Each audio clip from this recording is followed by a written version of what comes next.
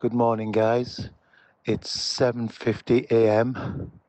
on a Monday morning here in the UK, and it's very grey. And we've gone from hard ground, icy ground to squelchy mud, and Banky's just there ahead of me. And well, when you listen to these guys, if you can, if it's appropriate, just pause and let this be a meditation, whatever is said here.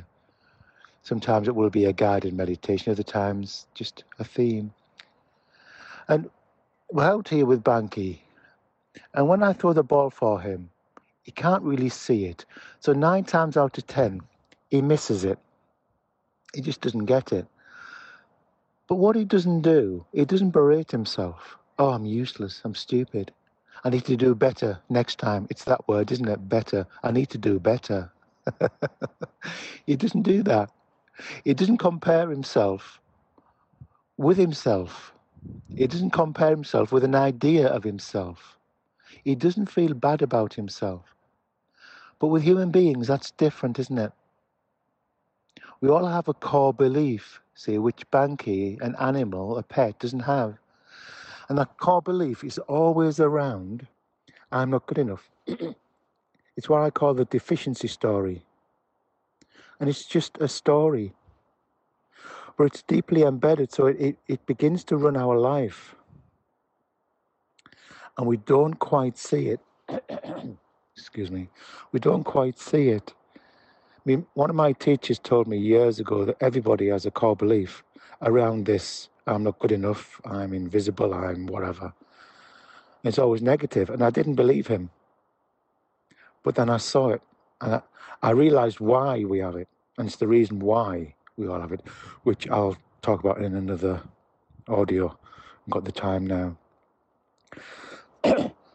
But that belief is exactly that. It's a story we tell ourselves, and we've told ourselves it so long that we now feel not good enough. So all the work here that we do on here and retreats, etc., it's all about becoming free of this story of I'm not good enough and just living life, just being more Banky, just living moment to moment, fresh and alive. So the thing to do is to notice this story in your life. Just take a day and notice when, you might walk up to somebody and just be sort of, a little bit like, withdrawn or whatever, you not feel quite comfortable. Just notice it.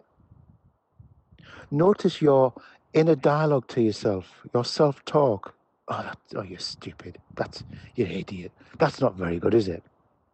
You've done it again. So, there it is. That's the tip of the iceberg. Yeah? And the depth of the iceberg is the feeling of it. So go into the feeling. Just feel it. And you melt the story, you melt the iceberg. What you feel, you heal, or what's felt will melt. I just come. I quite like that one. I'll write that one down. Yeah, so I'm not good enough. I'm invisible. I'm useless. It's just a story. It's not true.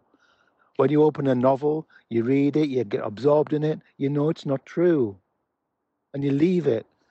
This story isn't true. Okay, guys, that'll do for now. Have a good day. Bye-bye.